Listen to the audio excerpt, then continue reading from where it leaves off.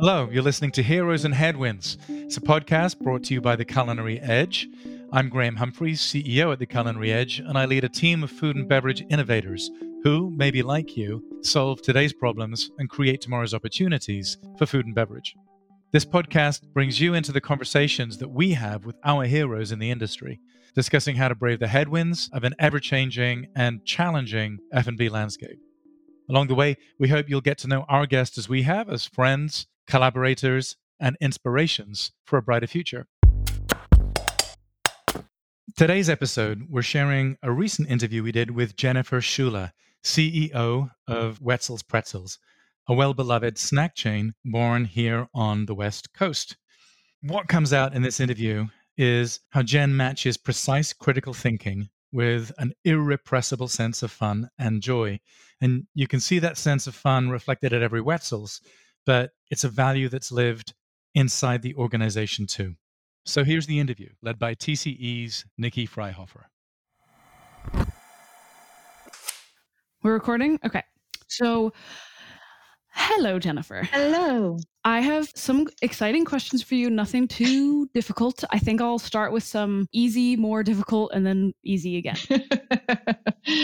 My first question that I'm curious about is just how you came to be where you are. What drew you to a career in food and beverage? I know you went to business school, you've worked in several different segments of the F&B space, but why food and beverage? Sure. So what first drew me, when I really truly think back on that question, it goes back to a little restaurant called CC&J Cafe. CC&J Cafe stands for Corinne, Catherine, and Jennifer, which is the name of me and my two sisters.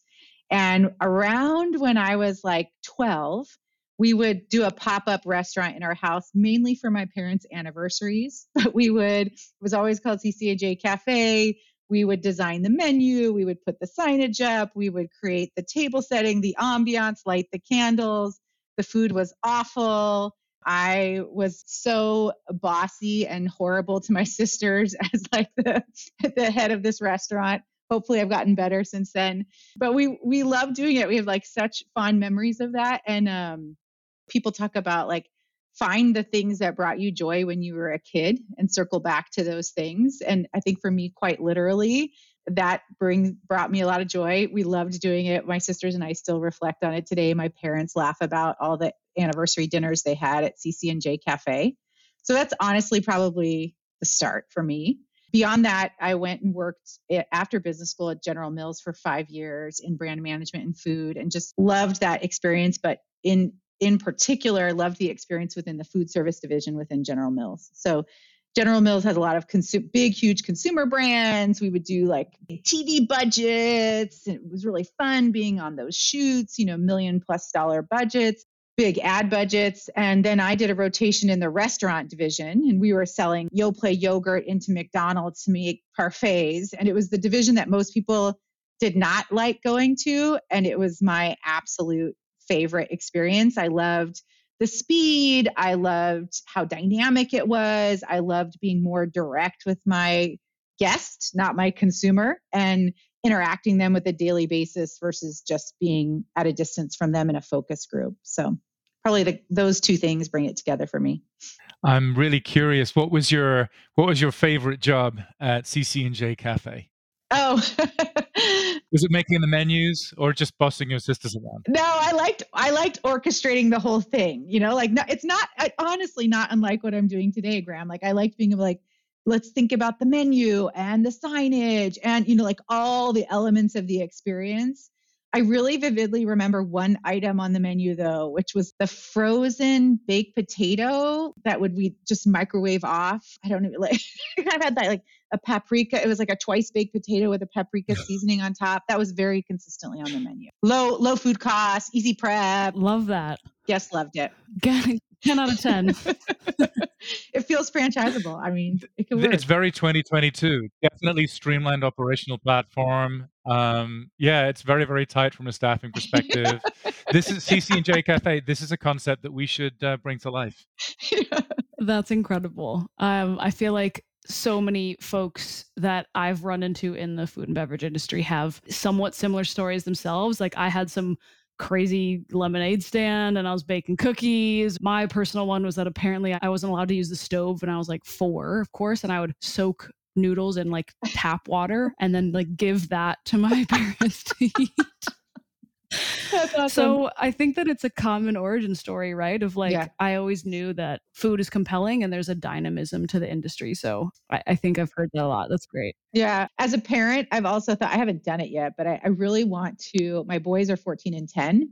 Sit back right now and write them a letter of what I see that they spark to. Like, when have I seen you the most engaged and excited and at ease and, that kind of thing. So that, in your 20s, when you're trying to figure out what to do and what do I love and what's right for me and where's my purpose, what a gift it would be to look back at that letter and go back to things like, oh, this was the stuff I love. Use that as that spark. Yes. Because sometimes it's hard in the midst of trying to build a successful career, ground back into those things that you loved as a child. And maybe that's a gift I can share with my boys. Absolutely. It's tough when you have the cultural pressures of like, what is a good job, a good career, what are the 3 boxes, doctor, lawyer, businessman, whatever, that you have to squeeze into. Yeah. Yeah. I'll be like, open when you're 22 and confused. Like, open when you're graduating from college, this letter. And this is how your mom saw you and like where I saw you lighting up. And maybe that'll help you find your way back. That's incredible. I think I need one of those for myself every decade. That would be nice. It actually brings me to a related question, which was that you have built a career from your business roots in the F&B space, whether that's retail or food service. What advice do you have for people who are specifically interested in navigating a career in food and beverage? Yeah. What I have observed in the food and beverage space is it's, you can look at restaurant statistics, especially restaurant startups, just riddled with failures, right? Really, really, really hard to be successful in this space.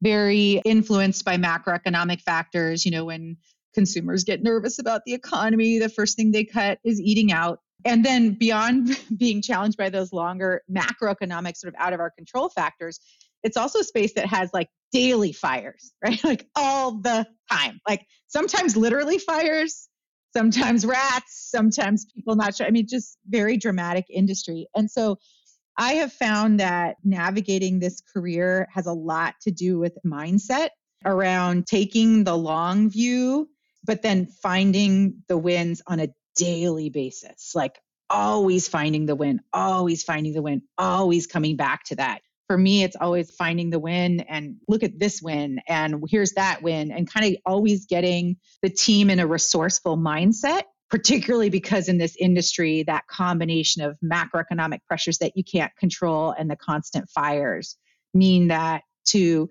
maintain longevity in your career is about building resilience. And I find the way that I build a resilience and a resourceful mindset is just keep looking for those wins. Our leadership team meetings, weekly meetings, we start with wins of the week. What is the win that you had last week? And I find that more valuable than almost anything else we do, because anytime someone's talking about that win, it gets us all in a resourceful mindset when we're like going through any set of problems that come after that. It just like resets the way you frame it. But the other thing it does is I find that when you spark off that win, when you're like, oh, yes, or, we did that there. Could we do it here? It seems to open up potential and opportunity when you work from the wins, as opposed to working from a place like, all right, what are the issues? What are the hot issues we need to solve? They're always there. They will be nonstop. Totally. Yeah, like setting that tone to be not always, blanketly positive. That spirit of resourcefulness and agility, I think, is very core to the industry. Is like you have to be someone who's nimble and also someone who doesn't back down at the first sight of trouble. Like it's quite it's a big industry of like badass stubborn people, which I think is good and bad in some ways. Yeah. You said something that made me interested, which was, Jennifer, which is, I've always seen you turn up to meetings unfailingly positive and bringing the joy and bringing the energy. And yet, there are some real challenges that we have to have. And, we have to be transparent with each other when things aren't going so great. How do you balance the two? Yeah. I think for me, the positivity part, I think even in the darkest of times, the darkest challenge times, the only way to get through them is when you're coming at it from a resourceful place, right? And you're coming at it from like not a fear-based place, but a learning place and ideally a growth type of mindset. It's frankly more enjoyable that way, but it's also more fruitful. And so I think regardless of the way you see me show up in a meeting, Graham, sort of like regardless of what I know we're going to tackle, I want everyone to start first from a trusting place, right? So first of it's probably about connecting with each other.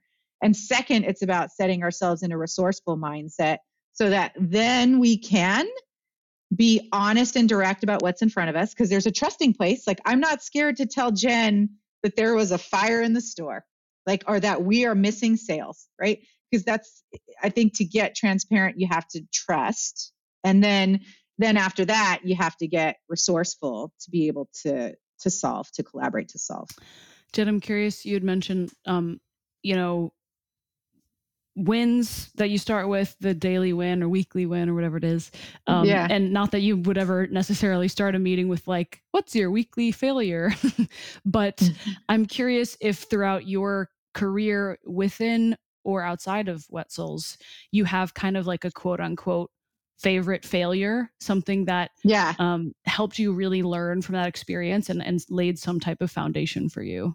Yeah, that's such a good question. And I also feel like there's a lot of pressure in American society to tell your failure tied with your win. Like, I failed here, but then I launched that multi-million-dollar company out of it. Totally. And you're like, was that a failure? Was it? Yeah. And I'm no different. Like, I was thinking through those failures and I was like, well, what's the one that's going to show my win later? So I can't tell you that I actually have a really like heartfelt answer. I must be an American through and through. So I'll tell you a couple things. First, I think I would like to have a bigger failure to reference, because I think not having that is evidence that I probably haven't stretched far enough. That I've pushed myself, but always in pretty safe places. Mm-hmm. And so it makes me wonder if maybe I should be pushing a little bit more. When I was an intern at General Mills, I was working on Pillsbury crescent rolls. Classic. This was like in 2003. It's a classic. And we were doing new product innovation. And I was very excited about the concept I had for rosemary. I think it was like rosemary crescent rolls, which at the time, like rosemary focaccia was everything on all the menus. And I was like, oh, this is going to be so cool. And it's going to be awesome. And so then we put it in, and I was very supportive of the idea. It was my idea. And we put it in test along with some other flavors in the panel. And the winner was not rosemary, but was butterflake crescent roll, which cracked me up because I was like, how can you make a crescent roll any more buttery? Like, isn't it in its identity it's just butter? Like, you really want the butterflake version of that. But that one does stick with me, like in a very practical and tactical sense when I think about innovation in the restaurant space, in that for many of our guests at Wetzel's, like when they're looking for new or they're looking for innovation, what they're really looking for is something familiar with a twist. And so I think about that as well when we're doing innovation, like not to overreach, but think about how you give something to people that's a twist on the familiar, so it feels fresh and new, but not so incredibly novel. And that's usually the sweet spot for innovation, I think. It's that notion of being one step away. There's right. I think we often find that good innovation is, all right, if there's 5 elements to this innovation, 4 of these are things that we've done before, and there's one jigsaw piece that is new, but it still kind of fits with the others. Is it like that? Yeah, exactly right.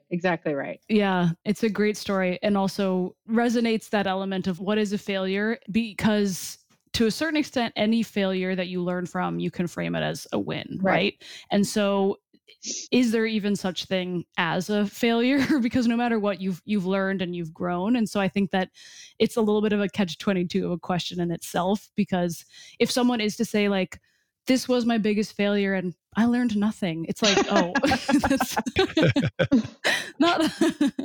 I don't know, you guys. I think failure is something which really sucks at the time. And then like after a couple of years, it's like, that was really interesting. Yeah. It's like type 2 fun. I like this one. The difference between tragedy and comedy is time.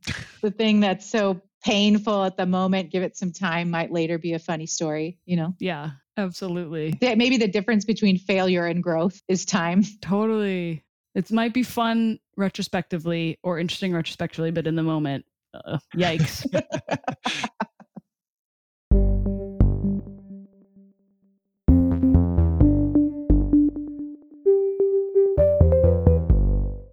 And that was our interview with Jen Schuler, CEO of Wetzels. Or I should say, that was the end of part 1 of our interview with Jen Schuler, CEO of Wetzels.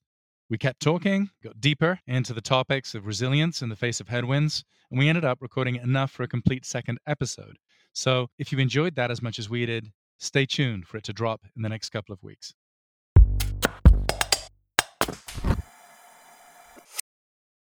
Thanks for tuning in to Heroes and Headwinds, a podcast brought to you by the team at The Culinary Edge, produced by Evan Sorenstein and Mackenzie Phelan. Watch your feed for the new episodes to discover which industry leader we're chatting up next.